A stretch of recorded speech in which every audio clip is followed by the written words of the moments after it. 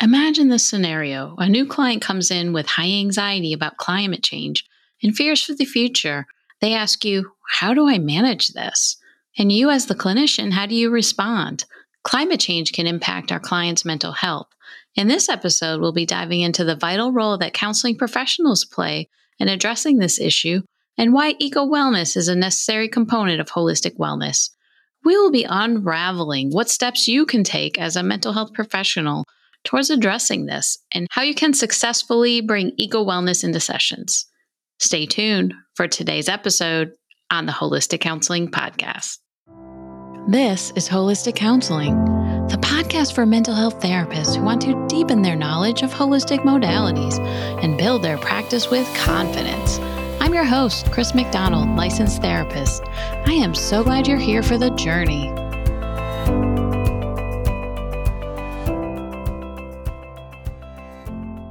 Welcome to today's episode of the Holistic Counseling Podcast. Climate change, with its wide-reaching impacts on our environment, has far-reaching consequences for our mental health. With rising temperatures, extreme weather events, these can all contribute to feelings of anxiety, grief, and despair. But amidst these challenges, there's always hope. While climate change poses immense challenges, it also presents an opportunity for collective action and change. By coming together, raising awareness, and implementing sustainable practices, we can all make a difference. But we must recognize the power of hope, resilience, and community as we navigate these uncharted waters. In today's episode, we'll be looking deeper into what is the counseling professional's role with this, why eco-wellness is a necessary component of holistic wellness. Here to guide us on this journey is Lauren Hawkins. She's an LPC in Texas and Colorado. In 2022, Lauren published a manuscript in the Journal of Counselor Leadership and Advocacy titled Climate Change and Mental Health, the Counseling Professional's Role. This article provides an overview of the impacts of climate change on mental health and proposes the argument that professional counselors should be on the front lines of climate advocacy and leadership. Welcome to the Holistic Counseling Podcast, Lauren. Hi, thank you. I'm happy to be here. Can we jump right in? I wanted to ask you if you could tell my listeners how you developed this interest in climate change and eco-wellness.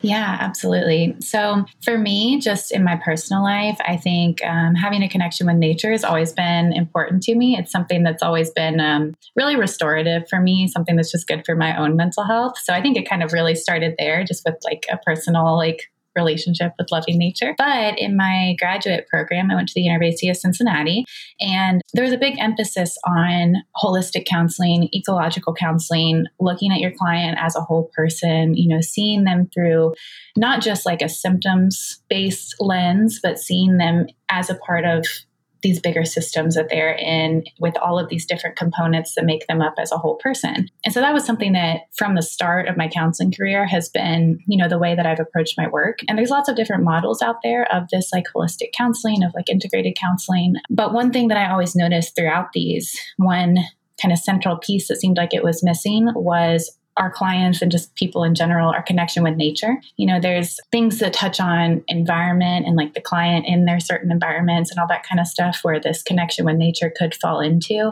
but it was never explicitly mentioned. And that seemed odd to me because, just coming from personal experience, it's something that was a huge part of my own wellness. And I know it's something that's a huge part of wellness for everyone. It's something that all of us, whether we're, kind of consciously aware of that or not, we are a part of nature and connected to nature. And it has impacts on all of these other areas of our life also. And when I kind of started digging more into that, it just became really apparent to me that this is a really important piece of that holistic puzzle.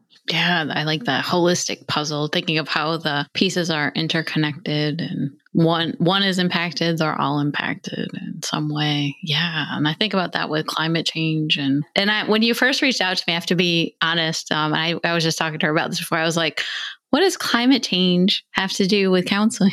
Yeah. So that's why we're here. So I thought this was a very interesting because I was like, whoa, wait a second.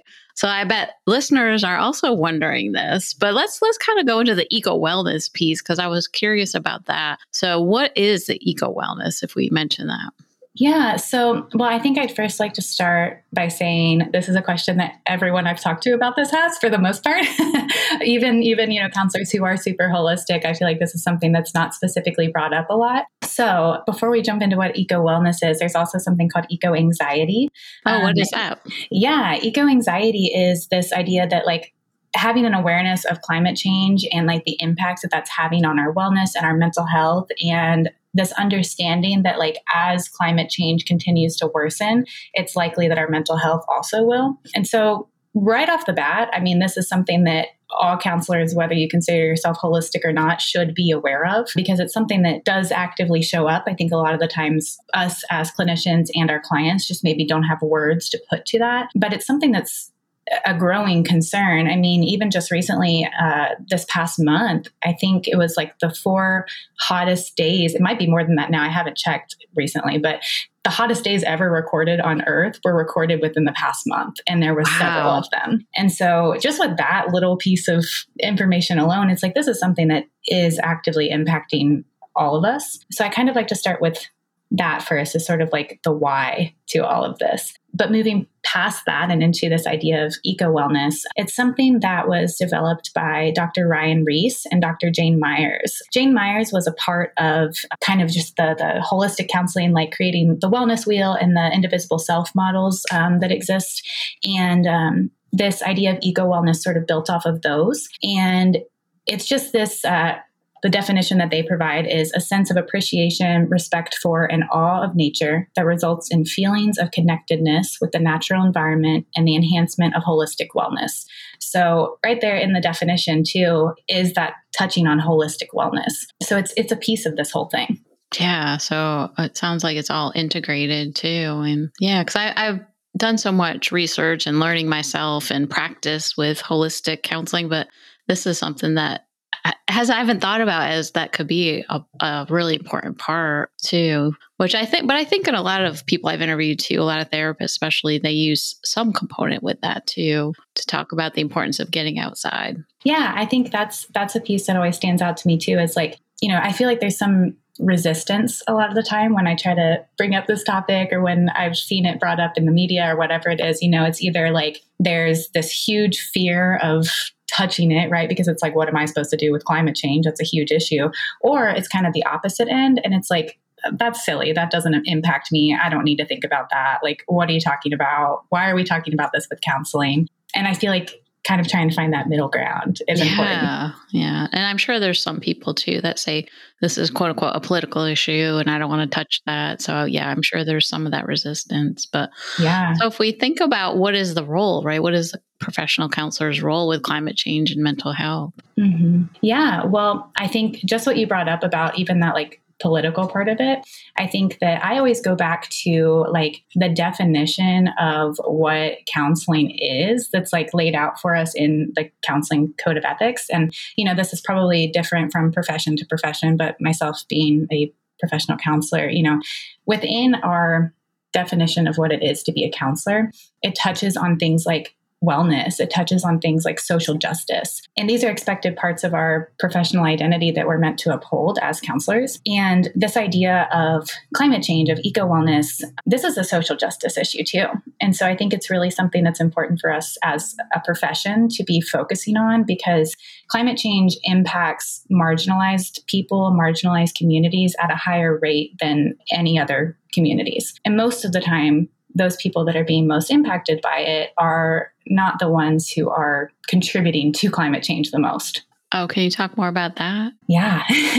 So, I think it just kind of comes back to that, looking through this systems perspective, right? And this ecological counseling lens, like looking at our clients through the systems that they are a part of. And some of those systems are great and important and good. And then some of those systems are oppressive, And when we look at climate change through this lens, we start to see that typically the people who are most in power, like big corporations, whether it's legislation, like politicians, things like that, those are the ones who really hold a lot of the weight around decisions that impact climate change, around whether or not we're going to put resources into protecting the earth and improving this relationship with nature. And most of the time, unfortunately, like recently, there hasn't been a lot done to really push the narrative in a positive direction.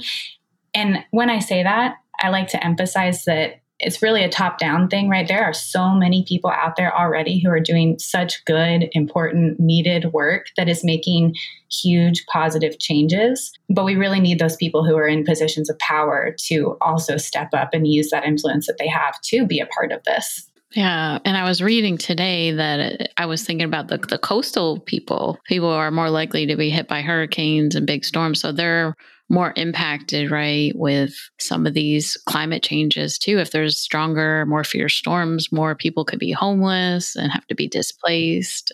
Yeah, that's something I always like to talk about with this too, is like, if we're just going back to like, the basic needs people have, like food, shelter, water, things like that, right? All of that immediately is impacted by climate change, by natural disaster, right? By lack of access to resources, whatever that is. Like, all of those things are impacted by our natural environment. And you can kind of start to see when you break that down where the social justice implications come in too, because it's like, if someone is in the wake of a hurricane and they lose their home and they don't have the resources to just move out of state or to rebuild their house, right? Then they're left homeless, they're left in poverty, they're left with trauma, emotional trauma, physical trauma, right? It's impacting all of these things before we even get to the like, how is this showing up in my counseling room? It's impacting basic needs of people. And so I think that if we're not really taking a look at like, what are the implications of this, we're doing a big disservice to the people who do show up in our office, because climate change is something that I think a lot of us do have the privilege right now of saying, oh, that doesn't impact me, I don't need to think about it. But it's not true. And if that is your experience right now, it's just the evidence and the data out there shows that that's not going to stay that way forever. And so this is something that all of us need to be a part of. Yeah. And I think just learning as much as you can be a first start to really figure that out. Because there is a lot of information on this too. And I think, should counselors try to find like reputable sources for this too? Because I know there can be fake news sites and we can go down the wrong rabbit holes with this.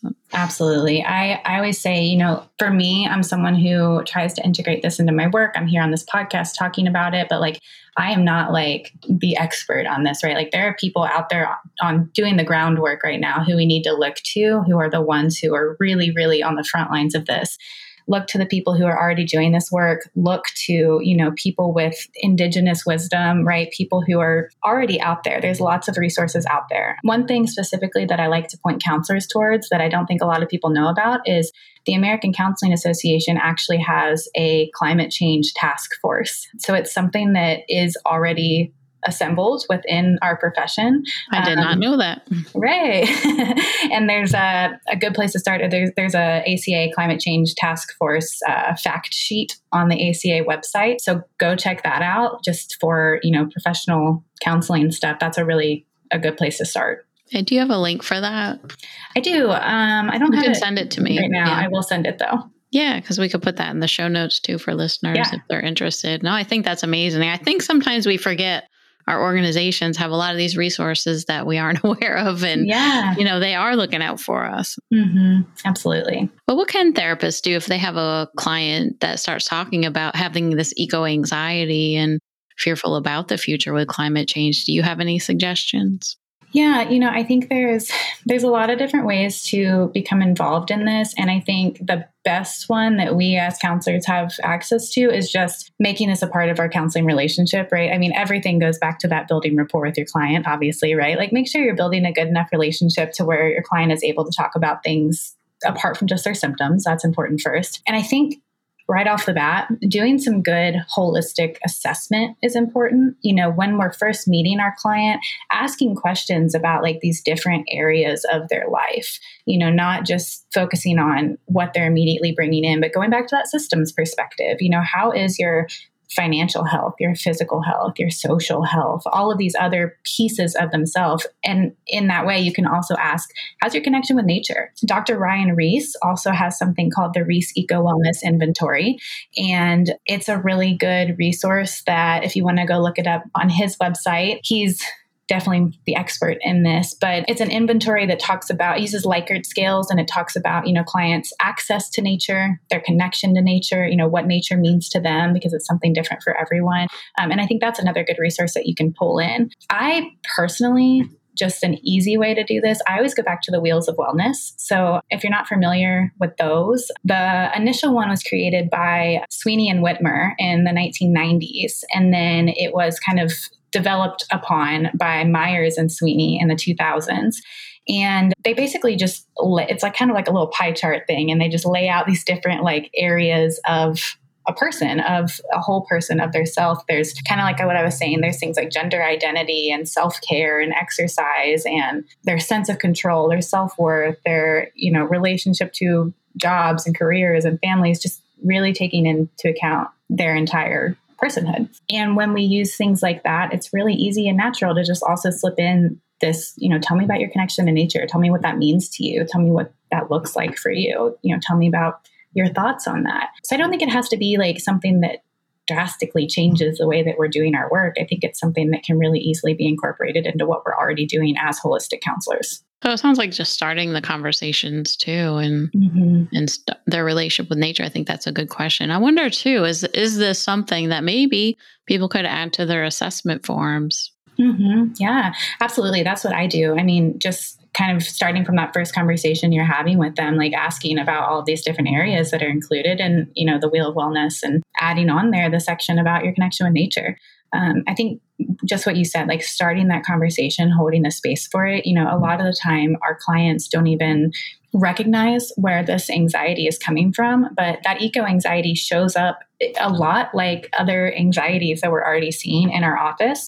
It shows up as anxiety. It shows up as depression, sometimes guilt, fear of the future. It shows up as, a lack of being able or wanting to engage with planning for the future. And sometimes it's like, I think we forget about the media representation that is out there that our clients are already ingesting. There's this kind of like doom and gloom narrative about climate change and about the health of our planet and all this stuff. And sometimes there's just not like spaces to talk about that, or like words that they really know how to put to it. So if we're able to do that for them, it opens up like a whole new avenue of conversation and can give us a lot more insight into what's really going on with them. Yeah, and I think the Wheel of Wellness, to use that as an assessment tool, is really important for holistic counselors to kind of look at the whole person and to see like which areas maybe they're not doing as well and what would they like to improve on to help with goal setting. And maybe the eco-wellness piece could be part of that too, as part of their goal setting. Right. And I think it's for me, all of my work is done through a trauma-informed lens too. And I think that from my perspective, if we're not including this as a part of our work, I think we're doing our clients a disservice when it comes to being trauma-informed, because it's cutting out a whole piece of their personhood, a whole piece of something that could be really beneficial for them, or something that may already really be impacting them that we wouldn't know if we don't ask. Yeah, that's true. So what are some ways to bring nature into therapy? Yeah, I think that's kind of where the creativity of being a holistic counselor can come in. I think there's kind of endless possibilities here. There's, things like the obvious, like walk and talk therapy, like getting outside and, structuring your session so that you can have that real connection with nature, like in real time, right? Bringing mindfulness in, right? Just doing mindfulness outside. I think for me, I live in Texas and the summers here are kind of brutal. Yes. And so this is our time of year that's like kind of the hunker down time. It's sort of harder for me personally, to get out and connect with nature in the summer because it's just so hot. There's only so much you can do. And so I think during those times, that's when we can get a little more creative. We can use things like our five senses, right? Like one thing that we can do is like using scents, right? Like if there are scents, the essential oils or whatever it is, right? Something that like smells like nature, and we can invoke that sense with our clients, or bringing nature into our office, whatever that needs to look like for you, whether it's like having plants in your office and having your client like use those during a grounding exercise. Or I think it also comes back to having the conversation with your client about what does connection with nature mean to you? Like, what is your definition of that? And how do you already access nature? And like, what are the ways that you're able to access it? Because we don't want to give our client some sort of homework or activity to do, and then they go home and they can't even do it because they live in an urban environment. We told them to go like take a hike or something, So exactly. I think just having those conversations up front about like what it means to them, what that connection with nature means, because it can mean so many different things, and what are like the boundaries or maybe the limitations around how they're able to access nature. Yeah, so that keeps it more open for everyone and looking at limitations. And because I find a lot of clients that if they do some kind of gardening or, like you said, with plants, that can be really beneficial and therapeutic. But also, I recommend if they're able to, weather permitting, because in North Carolina it was like 106 heat index yesterday, Yeah. so can't always do the outdoor stuff, but. If the weather when it gets more seasonable, that we're able to, even to do like a yoga class outside. Hmm. There's a lot of places in our area that they offer outdoor workouts, and it is a whole different level when you Yeah. can do it with nature. It's amazing. It really is. It is. It's powerful. And I think recently the American Psychological Association posted some article about like the benefits of bringing nature indoors. And they listed like a whole lot of ways to do that. So I don't remember the name of the article, but I'm sure if you look it up on APA, you can find it. But it was just talking about like, literally anything, like putting on a YouTube video with like nature in the background, right? So you can have that access to nature, even if you're not physically able to go do it. And I think a lot of the time, these kinds of things are things that we might already be doing with clients, right? Especially if we are coming from like this holistic framework, we might already be incorporating some of this, but just kind of maybe pausing to really understand like the benefits and the reason why these things are helpful, right? It's because this is an integral part of our wellness, and also reminding ourselves that it's important for us to also have this part of our wellness be a priority, because it really is a piece of who we are as a person, whatever it looks like. It's going to look different for everyone, but it is a piece. And being able to have that relationship to nature yourself is going to make it a lot easier to authentically show up and, kind of guide your client or understand what your client needs. Yeah, exactly. And I'm just thinking as you're talking too, like other creative ways, because you said to get creative, right? Mm-hmm. But yeah, I'm just thinking like, would it help even to look outside? Yeah, Like if it's really absolutely. hot, just to use a grounding exercise. What colors do you see? What objects? What animals? What plants? Absolutely. Yeah, Using that. that's a really easy way to do it. And it's something that is maybe a bit more accessible than some of the other things. Yeah, for sure. And just bringing like crystals in, holding parts of nature inside. See, because I wonder, just even looking at pictures, does that help too? Yeah, yeah. I think anything that kind of invokes that, for some clients, being able to just see pictures of nature can be really calming, or it can bring, memories up, or it can help them to think more creatively. I think it's gonna look different for everyone, what everyone kind of connects with and the avenue into that. But those are really great ideas. I think the possibilities are kind of endless. Yeah, really thinking about that. But I think it's more about naming this really upfront, because I think, like you said, maybe a lot of people have this, but they haven't really thought about, oh, yeah, this is really something that's important that we Right. really have to, remind clients that this can be really helpful, and to get sunshine Yeah. too. I always recommend that too, to get some sunshine. I think that's so important. I Because think I without always, that, I know if I don't get out enough or get in the sun, I don't know, it feels like I feel deflated. it makes a difference. It does. Absolutely. I think I always like to look to the younger generations with this too, because, the younger generations are who are going to be feeling the impacts of climate change the worst. If we're not the ones, we are feeling it right now, but if we're able to like have that privilege to be like, oh, this doesn't affect me, right? The younger generations, they're not going to have that same privilege, because things are changing rapidly. And that's not to, again, take that doom and gloom narrative, but I think it's to say like, let's look to these people who are impacted by it and ask them, what do you need? How can I learn from you in this? What are the ways that you're seeing this show up in your life? Because I know it is showing up. What are the messages that you've grown up hearing, and how can we hold space for that in counseling, right? How can we make this a more holistic, integrated experience? And I wonder too if part of this is empowering our clients too. What changes can they do? What could they do with this? And is there ways that they can get involved? And I know clients with depression too, the more we can get them involved in groups or activities and getting out to promote things like this, it's going to help their overall mental health. Yes, absolutely. So in 2022, I published an article in the Journal of Counselor Leadership and Advocacy called "Climate Change and Mental Health: The Counseling Professional's Role." And something I talk about in there is the idea of client empowerment, right? And how important it is for us when we're engaging in, leadership and advocacy, because again, leadership and advocacy is an expected part of our profession. And so if this is the avenue that we're deciding to be a leader or an advocate, one of the most important things that we have to do is make sure that we're not being dictators in this, right? That our leadership is leaving our clients and our communities with something that they can use and that will be sustainable for them, right? It doesn't matter if we have all these great ideas about how to engage in the office if at the end of the day our client's going home and is left with nothing or no way to continue to access that. So really looking to the communities who are impacted and using our clinician superpower of listening, right, and of empathy to empower them to figure out, like, how do I make a lasting change here that isn't just about like me giving you something, but about working alongside you to build something and to use my clinical skills here in a way that makes sense. Yeah, that makes a lot of sense. So what's a takeaway you could share today? Because I know we talked about a lot of different things. Any kind of message you want to give to therapists that may be unsure about this?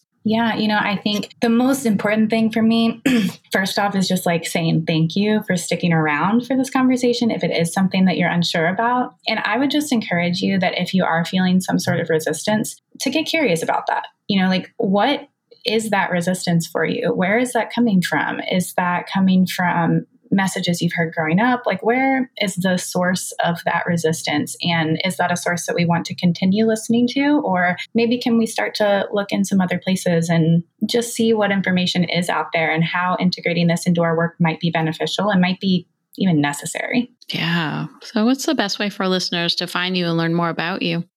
Yeah, so LinkedIn's a really good way. You can just look me up on there, Lauren Hawkins, or you can look me up on Psychology Today, Lauren Hawkins there too. Those are probably the most direct ways to get a hold of me. And we'll put those in the show notes as well for listeners. But thank you so much for coming on the podcast, Lauren. This was very enlightening.